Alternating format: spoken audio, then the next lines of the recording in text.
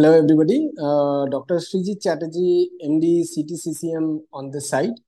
Today, we'll be discussing about the topic of cilnidipine and ARB for diabetic hypertension.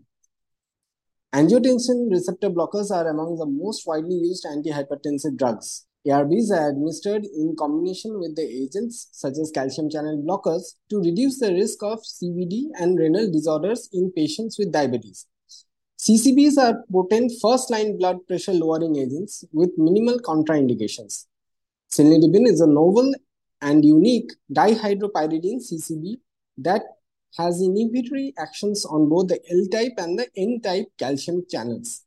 Intracellular calcium overload is associated with atrial fibrillation. Cilnidipine restricts this overload and activates the eNOS, which regulates the cardiac functions.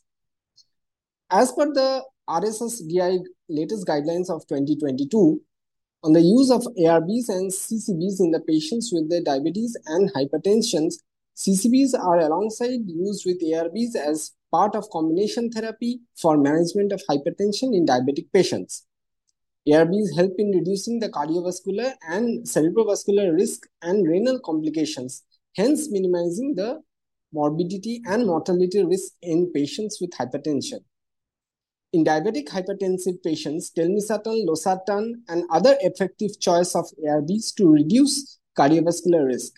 Telmisartan must be selected as a first-line ARB in diabetic patients because of its beneficial impacts on fasting blood glucose and insulin levels.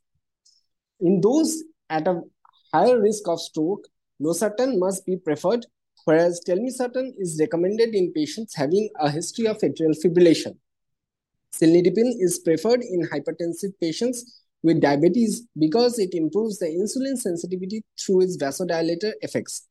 Besides its antihypertensive effects, cilnidipine has improved the insulin sensitivity along with the other various reno-protective and cardioprotective benefits, thus making it the choice of DHP CCBs in hypertension with diabetes mellitus.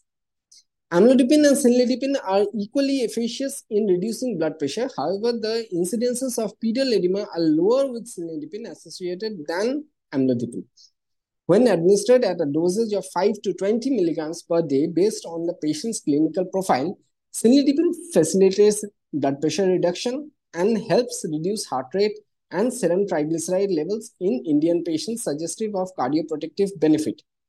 Independent of blood glucose reduction, 8-week treatment with cilnidipine of 5 to 10 milligrams per day improved left ventricular systolic function. Cilnidipine is more tolerable in Indian patients and must be preferred in those with proteinuria or pedal edema.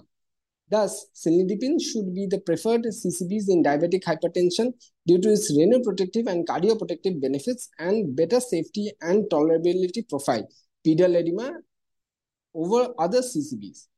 So in conclusion, ARBs are recommended as the choice of therapy, preferably in combination with CCBs to manage hypertension and its resulting complications.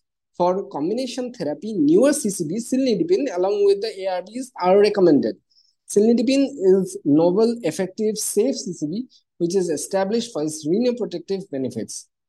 And this was as per the reference of the International Journal of Diabetes in Developing Countries of 2022 December journal.